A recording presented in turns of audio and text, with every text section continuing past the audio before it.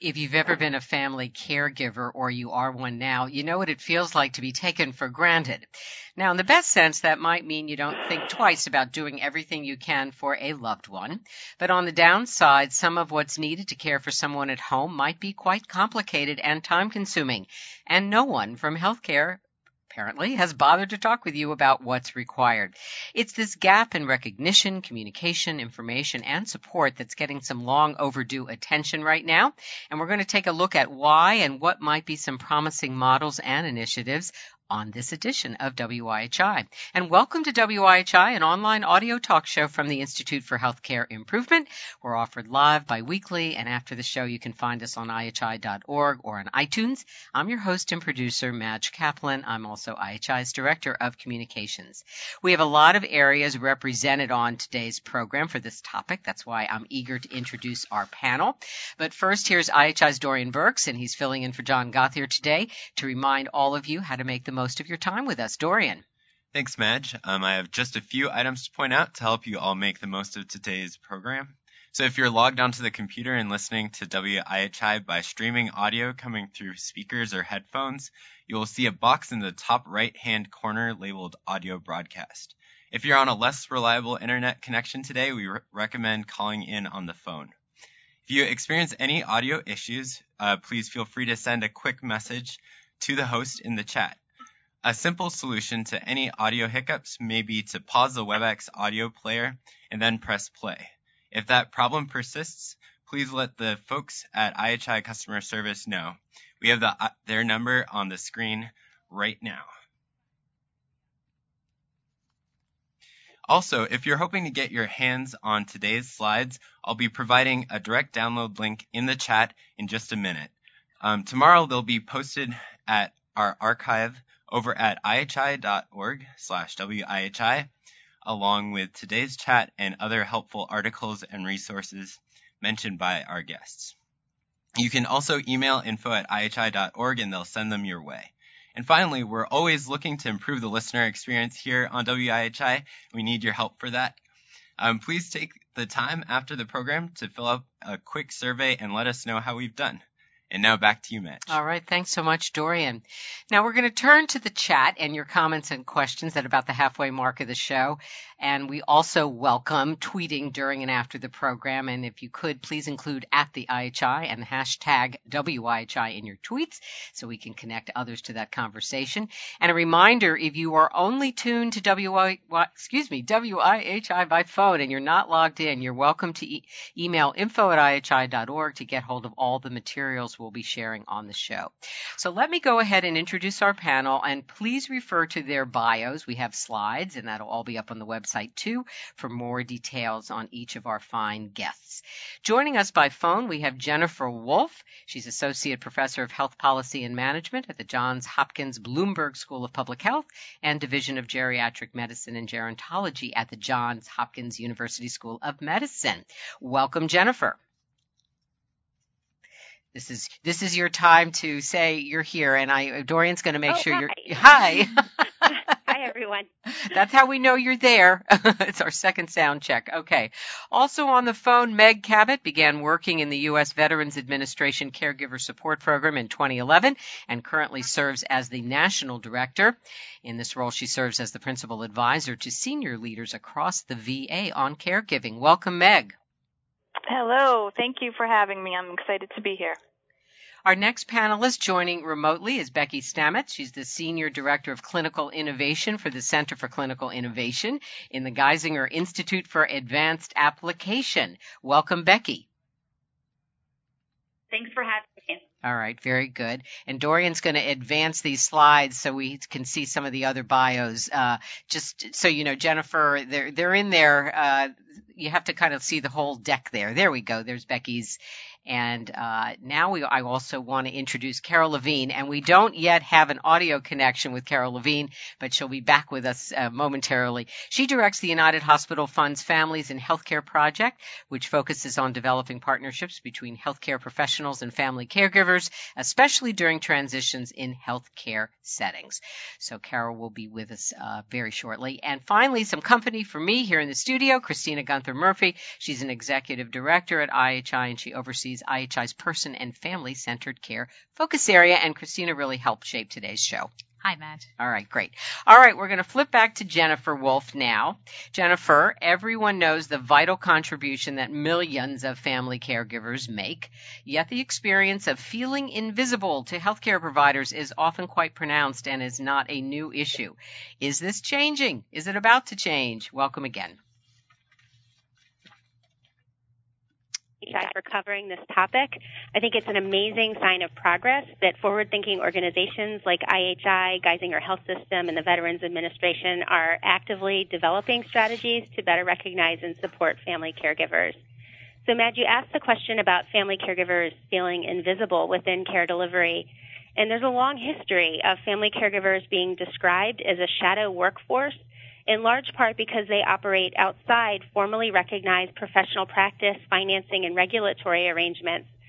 Family caregivers' presence isn't currently captured in care delivery in a way that allows provider organizations an understanding of how often they're involved, who they help, what they do, or how their involvement affects care outcomes. I recently had the privilege of serving as a member of a National Academy of Science, Engineering, and Medicine committee that was responsible for writing the recently released report, Families Caring for an Aging America. And major findings of the report speak to the dramatic implications of the aging of the population, as well as delivery and payment reform, which are bringing into sharper focus the public policy significance of family caregiving. Although family caregiving, as we all know, is intensely personal, there's a large body of empirical evidence from national surveys which indicate that family caregivers provide the overwhelming majority of help to individuals who have the most significant health and functioning needs. The Congressional Budget Office estimates that family caregivers provide 80% of the economic value of long-term services and supports. And there's also a growing awareness of the important role that family caregivers play in healthcare delivery, such as in attending doctor's visits, managing medications, and helping patients transition across settings of care, such as from the hospital to home. Also, recent payment and delivery reform efforts and the move towards population health and bundled payments are making family caregivers a natural partner in the delivery of high-value care. Chapter 6 of the Families Caring for an Aging America report that I just mentioned focuses on family caregivers' interactions in care delivery.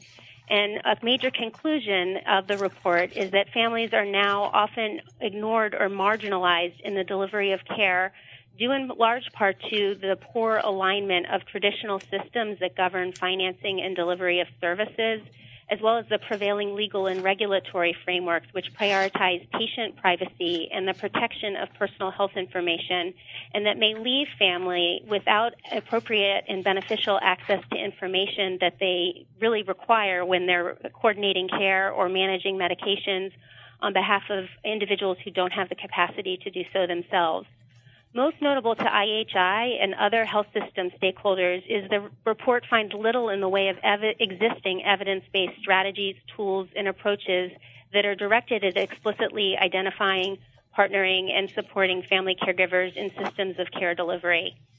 Before I turn over the mic to Becky, I'll briefly mention 2 lines of work that I'm pursuing, which are directed at developing the research base around how to identify and support family caregivers in systems of care.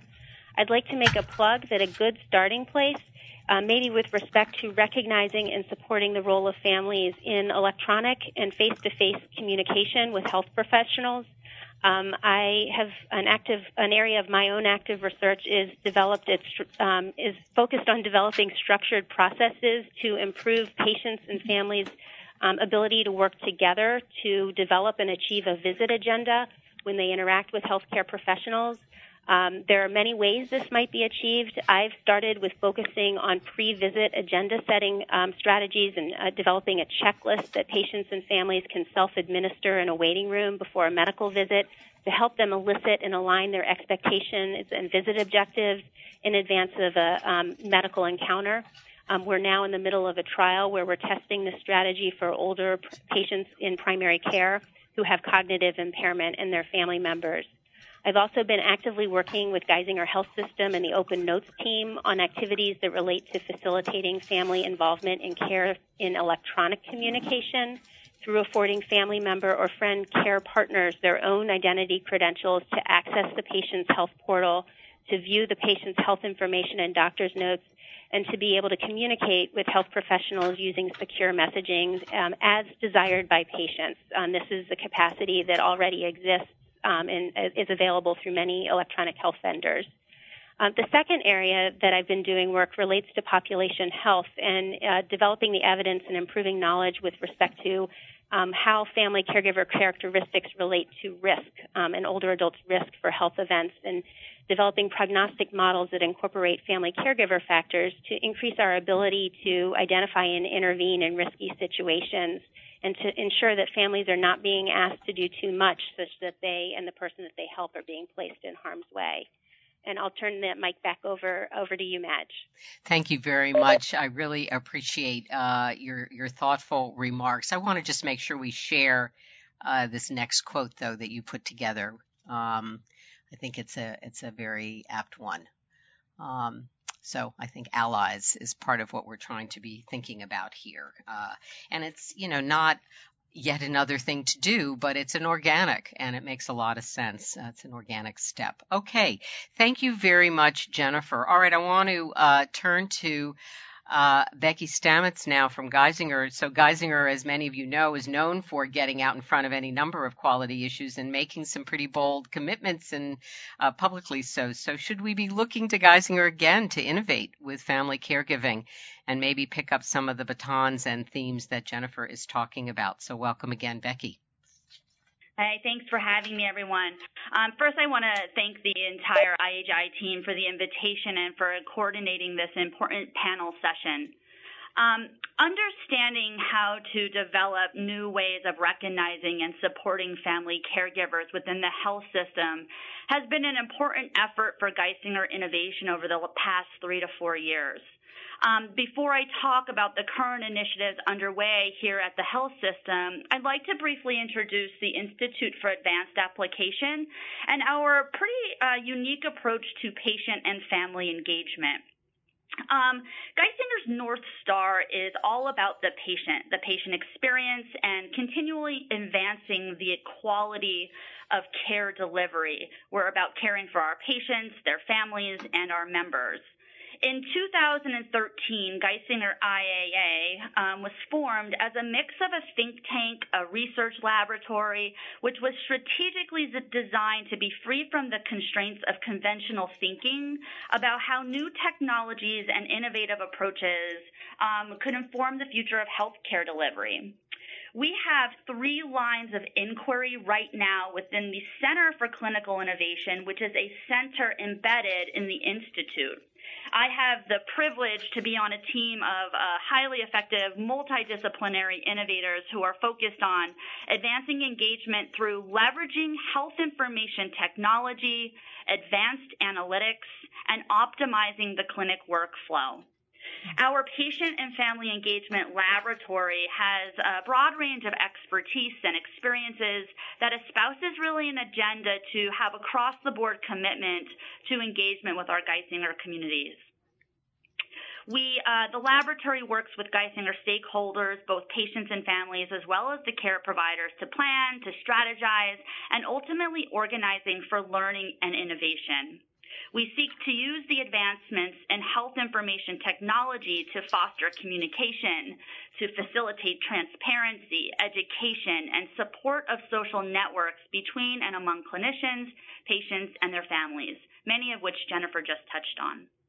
Our approach to engagement is really fourfold. We try to connect people. We try to create a place to share, whether that's through using technology or the Open Notes initiative. We build trust by enhancing and putting out there the medical information for being transparent through places like the patient portal. And we try to then create knowledge in a way that uses anticipatory knowledge like the electronic health record data along with patient experiences and characteristics to enhance the clinical encounter and system.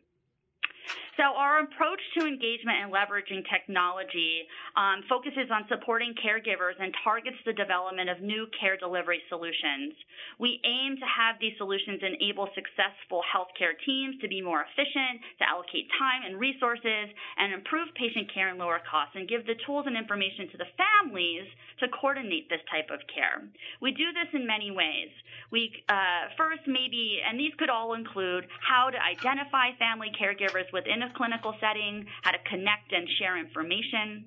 We do acknowledge the digital divide with caregiving and the development of, so we aim to develop mobile applications or web applications or tools that take advantage of that anticipatory knowledge to enhance the productivity of patient encounters.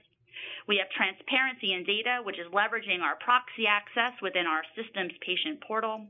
We aim to help to coordinate the care to decrease burden and anxiety with the family caregivers at home. And we have a unique privilege to implement and test these types of initiatives in real clinic settings. So that was the approach, and I think what I want to do is talk very briefly about 3 concrete examples of our efforts to support family caregivers that are currently underway. The first one is Open Notes, and Jennifer briefly spoke about that. In 2010, Geisinger joined the Beth Israel Deaconess in Harbor View, an experiment to evaluate the impact of sharing physician notes to patients through a secure portal. The Open Notes is a movement that is stimulating transparency and innovative change with the goals of improving communication and engaging patients more actively in care. Since that 2010 timeframe, Open Notes at Geisinger has expanded across many therapeutic areas with residents and learners, and most recently, family caregivers, or what we call care partners in this case. In partnership with my colleague Jennifer, we examined the acceptability and effects of delivering those doctor's notes electronically via Open Notes to patients and their care partners who authorize access to the patient's medical electronic records.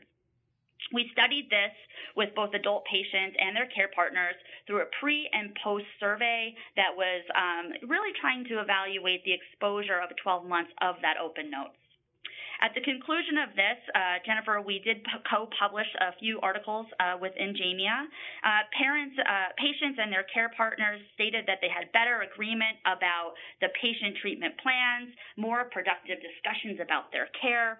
At follow-up, patients were more confident in their ability to manage their health. They felt better prepared for their office visits and reported understanding the care better than at baseline. And care partners were more likely to access and use patient portal functionality and reported improved communication with patients' providers at follow-up. The second initiative is what we call the Family Caregiver Application. This is a project that evolved out of a Merck-Geisinger collaboration, which is a long-term strategic partnership centered around the co-development of innovative health solutions with the intent of testing at Geisinger and bringing them to the broader healthcare market. Among those solutions currently under development is the Family Caregiver Application. In brief, it's an EHR integrated tool with the aim to improve communication and transparency between and among patients, caregivers, and their clinicians. It's currently being piloted with oncology patients and their caregivers here at Geisinger. And the third effort is focusing on the health literacy of dyads. The dyad meaning that care partner, that informal caregiver, and the patient. In partnership with Dr. Jamie Green, who's a nephrologist here at Geisinger, we developed and implemented an office-based health information technology-enabled process to identify informal caregivers of adult patients with kidney disease and to assess their health literacy of that dyad. The purpose was both to understand and test the collection of caregiver information in a clinical setting and to look at the impact of the overall health literacy of that dyad and the impact it had on patient outcomes. In brief, we use different modalities in the clinic setting, such as iPads, to collect information that received by patients, their care partners, and the staff. The responses of this electronic means was then pushed into the electronic health record and available to providers to review in real time in advance of their encounter. When we studied this, 60% of patients reported they received help with at least one health-related task with their care partners. Their care partners were most often a spouse, an adult child, or other relative. Among the dyads, patients were overall more likely to have a limited health literacy than the caregivers. we did understand that patients with lower health literacy were significantly less likely to use an electronic health portal and more likely to have an active proxy user. We do continue to study this work, and future analyses are planned to determine the impact of care partner literacy on those patient outcomes. So, Madge, that was 3 examples of some of the efforts that Innovation at Geisinger are currently exploring and really using advanced analytics and health information to kind of develop new care pathways. I think it's terrific. Thank you very much, Meg. And it really does bring in the kind of technology piece here and what it has to do with connectivity and including and involving family caregivers as well. So I hope folks have some questions about that. Thank you very much, Meg. All right. I want to now where are my pieces of paper here? All right. So I'm going to, I've heard from Jennifer, heard from Becky. I'm sorry. I'm mixing everybody up. That was Becky talking. Don't mind me. Now we're going to turn to Meg. Okay. My apologies. All right. We're turning now to Meg Cabot. It seems the Department of Veterans Affairs has had family caregivers on its radar screen for a long time. It, too, is ramping up some new things, though. So, Meg, tell us what's going on. Thank you very much. Well, thank you, Madge, and really thank you to IHI for putting on such an important topic, and it's really a thrill for me to be part of such a distinguished panel. I think you're right. I think over many years, VA has been able to provide some support and services to veterans who require the assistance of a caregiver to live at home.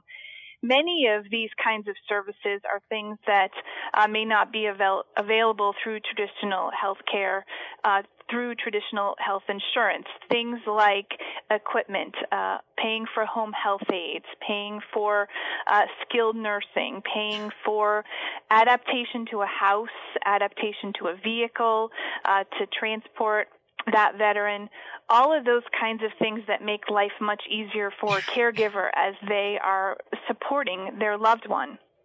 What's really changed over the past 10 years is that VA has been able to provide support and services that really address the psychosocial needs of that caregiver, as well as education and training needs.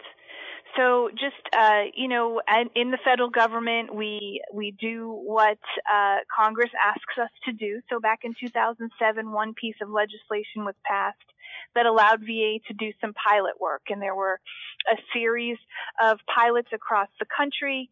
There were 8 different programs that were similar to some of the things that you've heard about so far, really identifying areas where caregivers may need more support. So providing telephone support after transition from hospital to home, doing some online training, those kinds of things. And the goal there was really to take a look at what may work in the VA integrated healthcare system and then provide that across the country. So those pilots concluded in 2009, and we've been able to implement a couple of those different programs, including one program called Building Better Caregivers, which is an online training program, and I'll talk a little bit more about that in a minute, as well as REACH VA. And many of you may be familiar with REACH, which is the Resources for Enhancing All Caregivers' Health. Was originally designed to support caregivers of individuals who suffer from Alzheimer's or other cognitive deficits. And it does have a strong evidence base, and it provides really hands-on support to an individual caregiver, helping them problem solve around complicated behavioral issues, allowing them to feel more successful as a caregiver and to relieve some of their burden. So after VA concluded those pilots that I mentioned in 2010, an additional piece of legislation was passed, which really has allowed VA to take what they were doing to the next level, and really provides an emphasis on supporting caregivers as we support veterans. This has allowed VA to really expand the kinds of programs and services it provides, and also provides a very specific set of supports and services to caregivers of veterans who were injured after September 11th, 2001. So right now we have about 23,000 caregivers participating in this particular program. And this program provides a stipend that's paid directly to the family caregiver, provides additional training to them, and also provides them with health insurance if they don't have access to other health insurance. Many of our seriously injured veterans who are injured in Iraq and Afghanistan are being cared for by their parents, and they may not be eligible for some of the supports and services because they're not technically dependents of that veteran.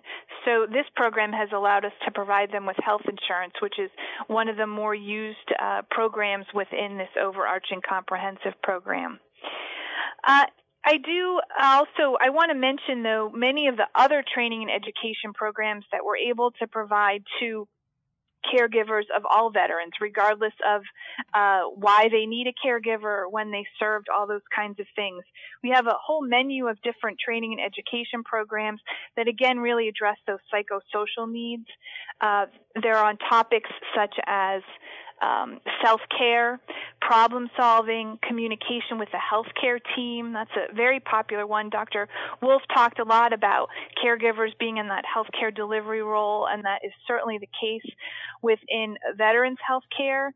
And so we really work hard in my program to empower those caregivers to talk and problem-solve with the treatment team and really become those allies that Madge mentioned. And in using some military lingo, I refer to caregivers as force multipliers. They take what we're trying to do within our medical care system and really implement that at home, which is a really important piece of support to veterans.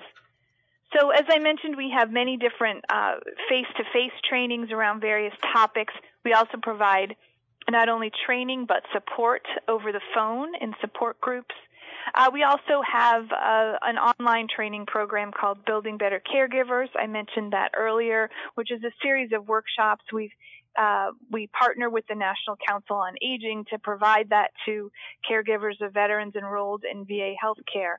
And we also have an active peer support program, which is a really important part of, I think, supporting caregivers, is connecting them to one another and making sure that we can decrease their isolation and, really help them feel not so alone, not so isolated.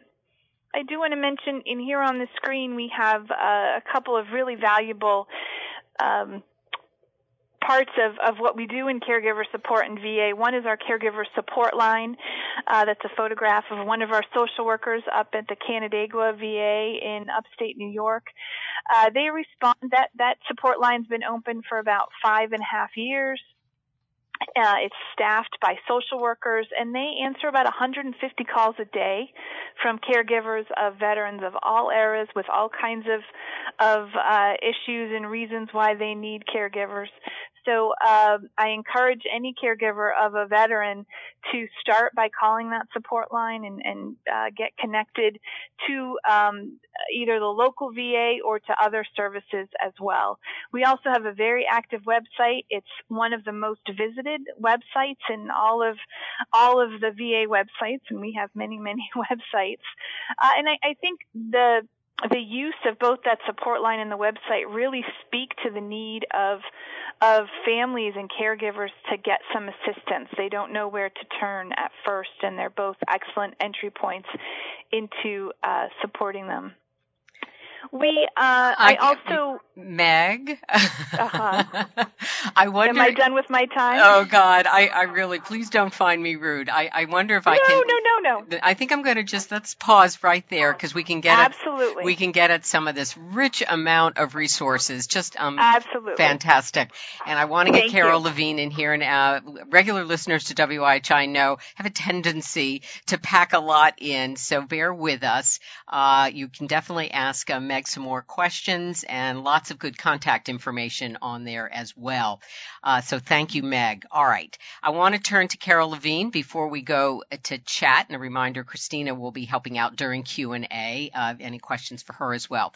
So Carol Levine, as somebody who's been in the trenches with family caregiving in the U.S. for many years, driven by your own experience and all your writing and your advocacy, what is it about this moment that strikes you? What's the opportunity that's before us? And just to give folks a time check, I think we'll be turning to Q&A in about 5 minutes, so just running just a teeny bit behind. Thank you, Carol. Go ahead. Okay.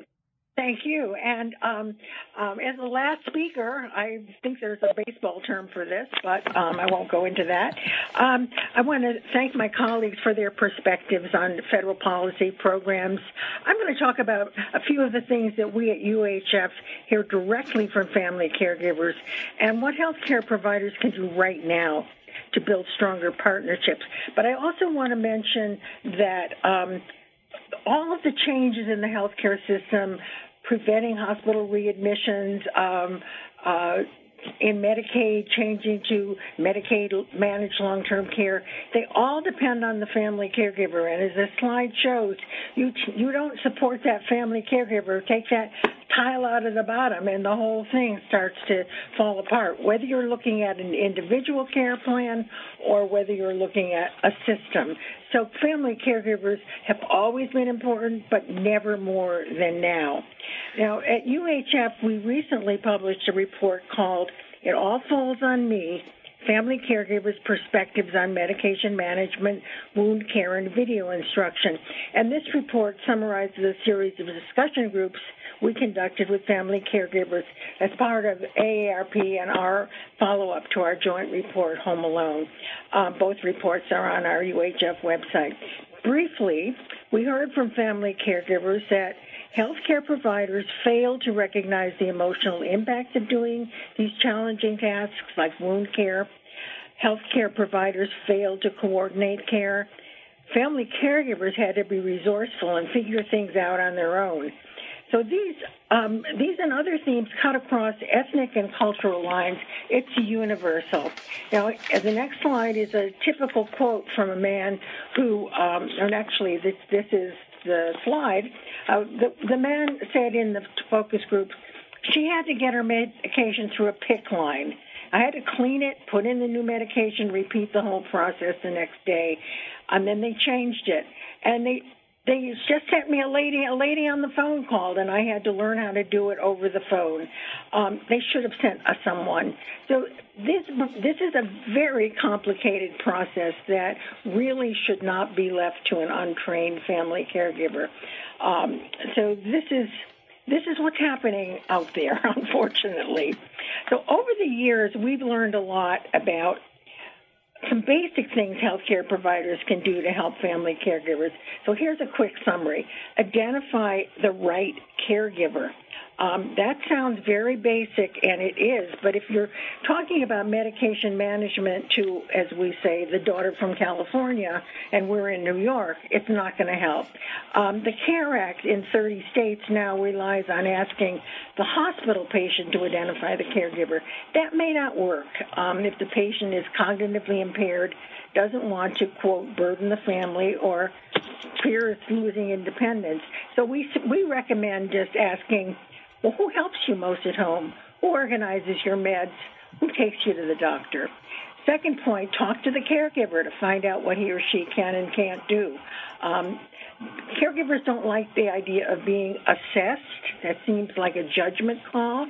But asking them, what are they able to do? What could they do with more training? What really can't they do for whatever reason? The third thing is to include the caregiver in developing the care plan. And I think some of the systems we've heard about do that, but be mindful of strengths and limitations. Providing basic instruction and tips for adapting tasks to the home environment, or making sure that a phone number is available for the caregiver to call to get their questions answered, and then even sometimes still you call the doctor's office and says, there's no one here to answer your call. Call 911 and go to the emergency room. That's not right. 5, just acknowledge that some aspects of caregiving are hard and are frustrating. there are lots of different things that caregivers can do. One of the things healthcare providers can do, one of the things is not to use HIPAA as an all-purpose excuse for not talking to family caregivers. I can't tell you how many times I still hear that is happening. HIPAA does not prevent family providers from talking to family caregivers. You find more about these steps on our Next Step in Care website. That's www.nextstepincare.org, which has guidance for family caregivers as well as for providers. And finally, remember that each family caregiver is a unique individual, not a robot like Venus here, who can be programmed to do tasks. I'm in favor of technology, but we really need people first. The caregiver is not the mirror image of the patient, but a vital part of the patient's life and well-being.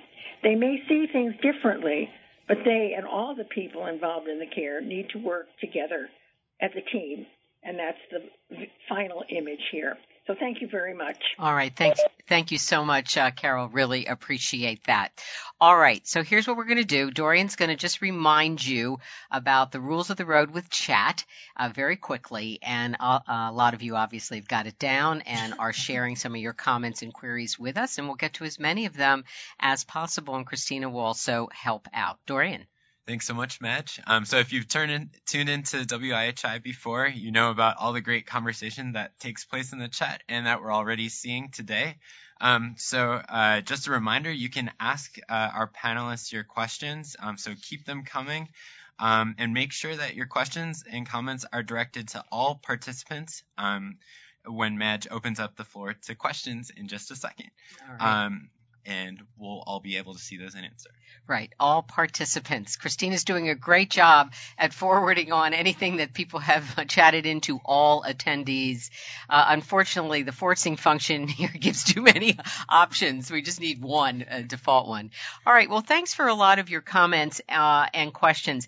And if you guys don't mind, I'm going to just barge in here and I'm going to ask Jennifer and Christina both.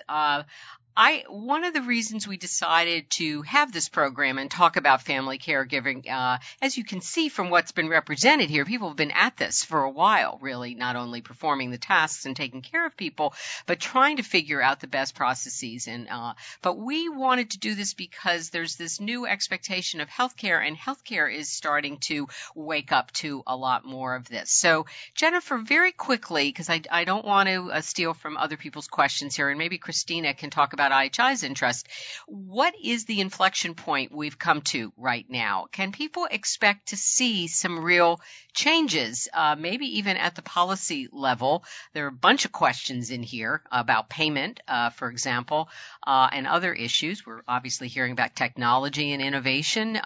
Here's Carol talking about best practices we can learn from the VA's program. But are we at some sort of an inflection or some sort of turning point right now? Thank you, Jennifer. Sure, and thanks for the great question. And I certainly hope we are at an inflection point. Certainly, the demographic trends and health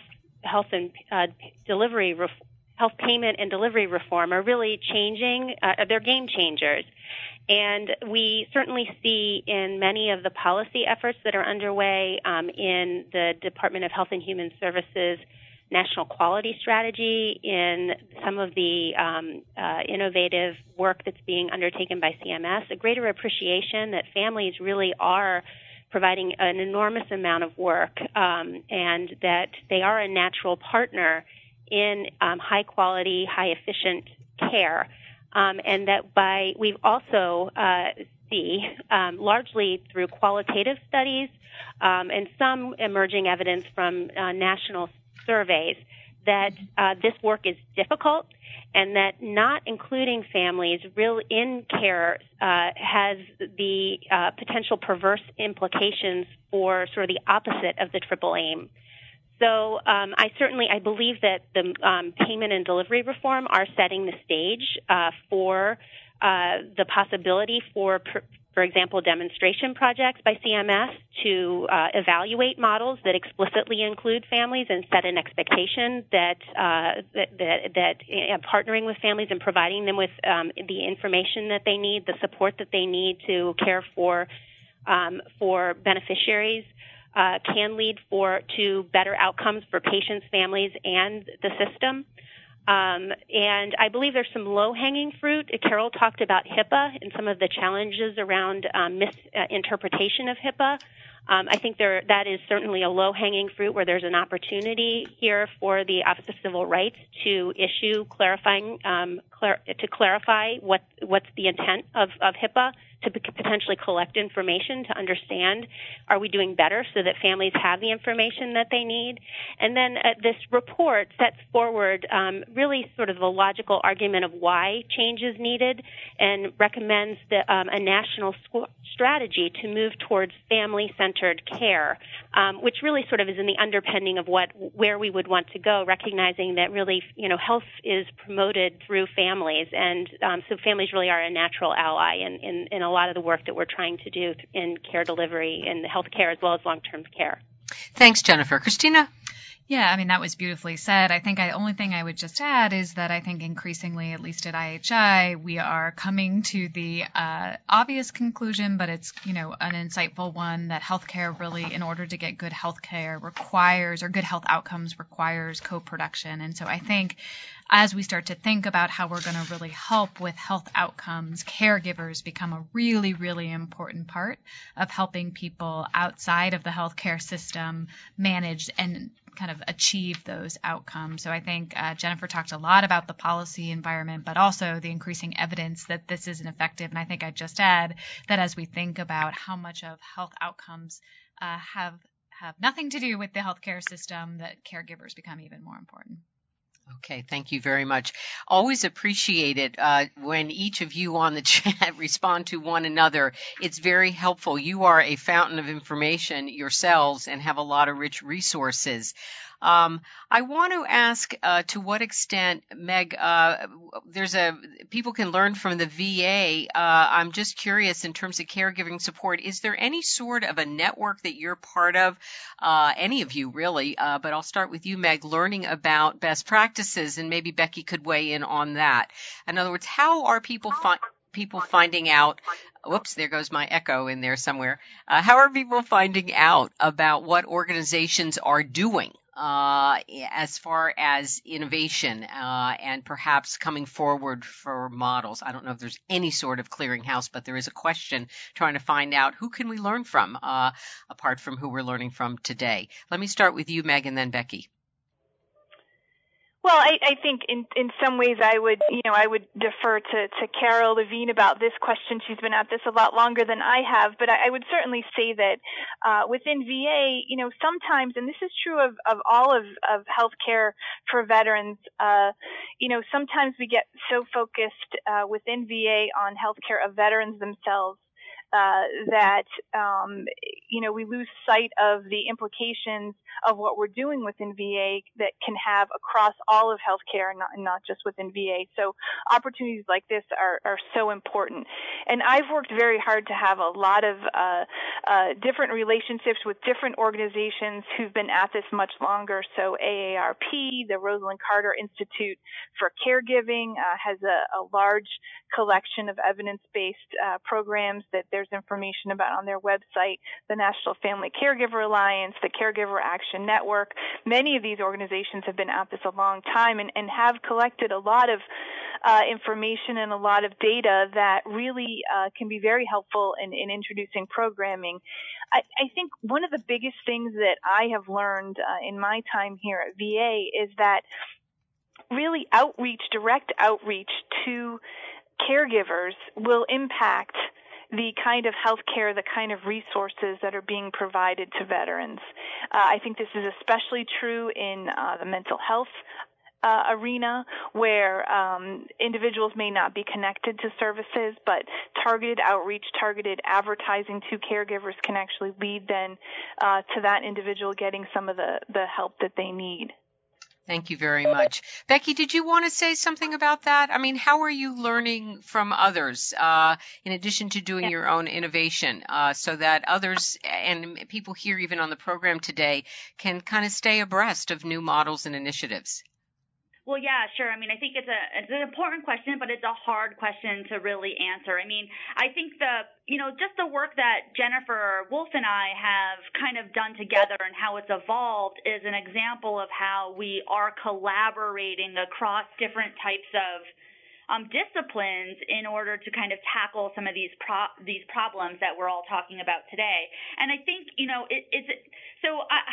I sit in a unique situation, right, with being in clinical innovation within an integrated healthcare system, and I really am a service to many of our academic, IT, and clinical partners. So it's in a way that we are here as an innovation department to quickly understand if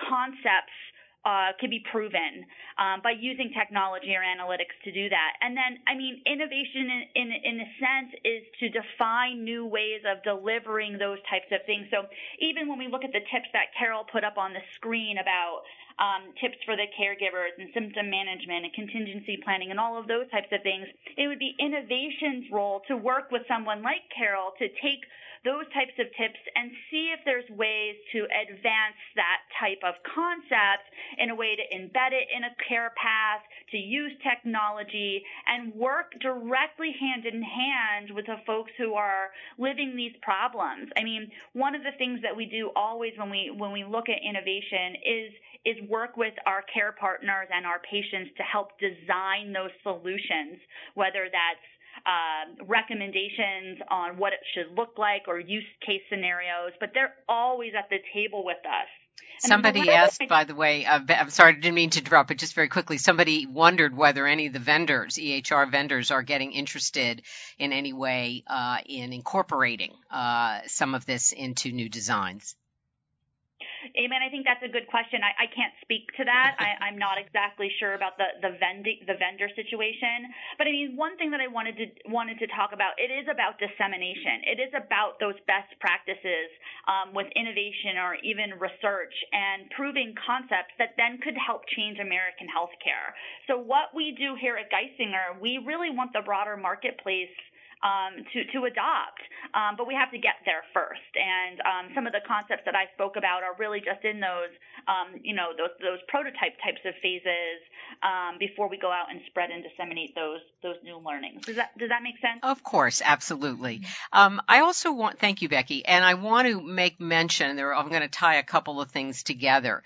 So, Dr. Joanne Lin, who's joined us today from the Alterum Institute, talking about a forthcoming event in November that I hope you'll pay attention to, but suggested in a recent piece that maybe creating and training a volunteer caregiver corps to bolster and support family caregivers is something should be taken seriously. It's not, it doesn't have to necessarily be a moonshot. And I think this ties in to some comments being made on the chat about burnout. When somebody asks a family caregiver what maybe that he or she may need most, it can be respite, a break, and somebody else had a comment about assessing a family caregiver's abilities and readiness and literacy and healthcare even to take on certain things. So I think there's kind of a bucket of issues about what is it. It's not just conveying information or knowing who the caregiver is, but really knowing who the family caregiver is and this person's needs as well. I don't know if, Carol, is that something you might want to address in a sense? Are our expectations that we've got all the family members we need to take care? There are some reports that suggest no, that's one of the things in the recent report on families caring for an aging America, that maybe there aren't all those people out there able. Carol, what are some of your thoughts on that? Yeah. Sure. When you look at demographics and when you look at, individual situations, it's different. The the age boom is here. We're not, it's not off in the future. And families, for the majority of families, are stepping up and doing what needs to be done, and doing it with, as I said, with precious little help.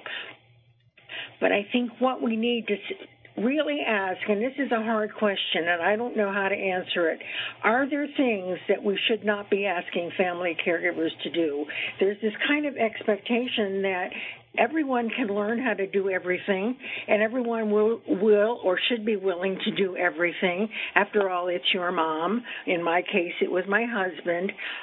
One of the things that I lost, as well as my husband's ability to be a partner with me, was I lost my identity. And we don't care much about family caregivers' identity other than their caregiving role. So I think we really need to see what is happening in each individual situation, and then make it possible for people to do what they can do, and provide the help. The question I hear most often from family caregivers is, how can I get paid for being a family caregiver? Or who's going to pay for this? I think we're underestimating the enormous financial burden that is happening to family caregivers, and happening not only to the generation that's doing the caregiving, but to their children as well. It's really a serious problem that we really haven't come to terms with. Okay, thank you very much. I appreciate that.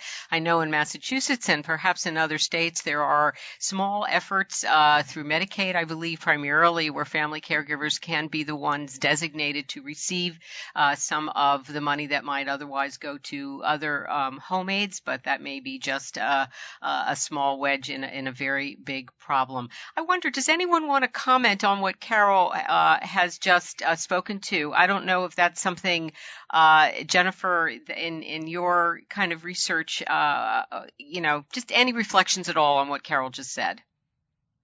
Sure. So, I mean, she spoke to several different issues. So in terms of payment, and your comment, Madge, about Medicaid payment of family caregivers in Massachusetts, that is in fact available in most all states. There's been a shift towards consumer direction, which allows individuals who are eligible for Medicaid to be able to self-direct their care, so that they can choose to pay a family member instead of a personal care attendant. Right. There's a very confusing system, and so it's the payment is not a significant amount. So in terms of payment, it's it certainly is compensation that may be very necessary and important, but it is not necessarily a living wage for many people. The issue, one of the issues that Carol mentioned, it has to do with assessment, and it is true that caregiver assessment as the term is problematic. Caregivers don't necessarily want to be assessed. They have misperceptions about what's meant. However, most effective interventions that have been evaluated rely on an assessment specifically to address Carol's point that family caregivers and caregiving circumstances are highly diverse. So it is not what caregivers need is not a one-size-fits-all approach. And an assessment really is the mechanism by which a tailored support can be provided to help address caregivers' needs. It builds on their circumstances and not only their challenges but their strengths. Most of the evidence, though, that has underpinned caregiver assessment has not been conducted within care delivery. So there's a real need to take evidence-based approaches that have worked in outside of care delivery and learn how do we take these approaches and begin to embed them in care delivery so that we can begin to really address the needs of individuals and within the context of their families. Okay, thank you very much. I appreciate that. All right, I want Dory to remind us about something, Dorian, important, and then we're going to go around the horn and get some final thoughts from each of our panelists today. I'm sorry this hour goes so fast, and you can, I guess, clap me upside the head for trying to stuff in these really big topics in this hour. You've all been a fabulous audience. Don't go away just yet. Dorian. Sure, thanks, Madge. So 2016 marks the 28th year of an event that has shaped the course of healthcare quality improvement in profound, enduring ways, IHI's annual National Forum on Quality Improvement in Healthcare. The National Forum is a great opportunity to play a part in affecting real change in healthcare quality and safety, and to meet with and learn from healthcare professionals to gain actionable ideas to bring that real change to your organization. We're excited to invite you to lend your voice, share your ideas, and join a force of great minds this December in Orlando, Florida, in the United States. For more information, visit ihi.org/forum, and we hope to see you in December. That's right. Thank you much, Dorian, and hopefully we can continue these conversations. Always would love to do it with many of you in person. All right, I'm going to go around the horn, and I'm going to start, let me start with Becky, and just some final ideas. You're in the midst of some great stuff.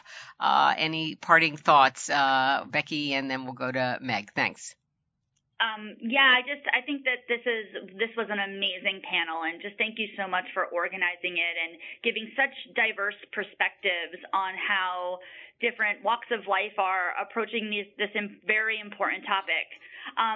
Personally, I think that this area is ripe for innovation. It's ripe for understanding how the health system can support families in all that they do, whether that is using the information that we know and leveraging infrastructure at the healthcare systems, or working directly with those patients and families to understand certain barriers or expectations that we may not be doing well. Geisinger is invested in this area.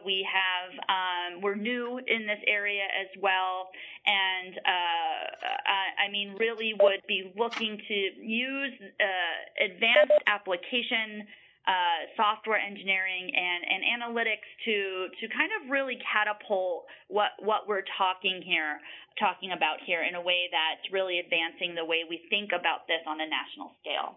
Okay. So, thank you again. Yeah, and thank you so much for being part of the program, Becky Stamets from Geisinger. Meg Cabot, final thoughts from you.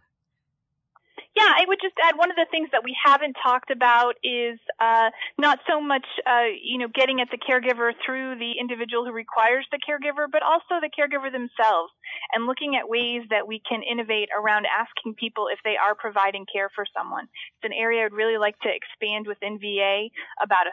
Just by statistically, I can tell you that about a third of our veterans are caring for aging spouses, non-veterans themselves, and we need to be asking them if they're doing that kind of work, how it's impacting them, and how we can support them as well, because it has health implications.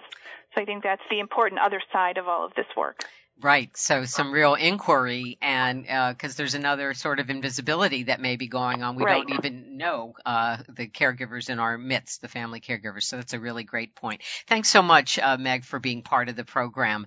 Let me turn now to Carol for some final thoughts from you. Well, my final thought is actually a constant thought. A lot of programs get started and don't actually listen to what their family caregivers are saying.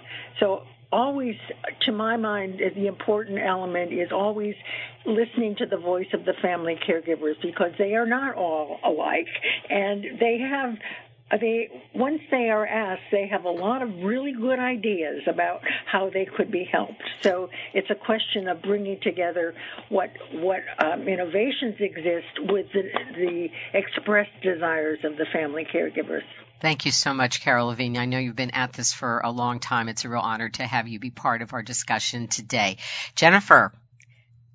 Oh, I just want to thank you for the opportunity to be a part of this panel, and it's really very exciting that there's so much interest in identifying strategies to better support patients and families. And I think, the question that we didn't really talk about all that much was, learning networks, and I think that would be very exciting to really try to think about how do we develop best practices and disseminate them so that we can really try to help families in a more systematic way.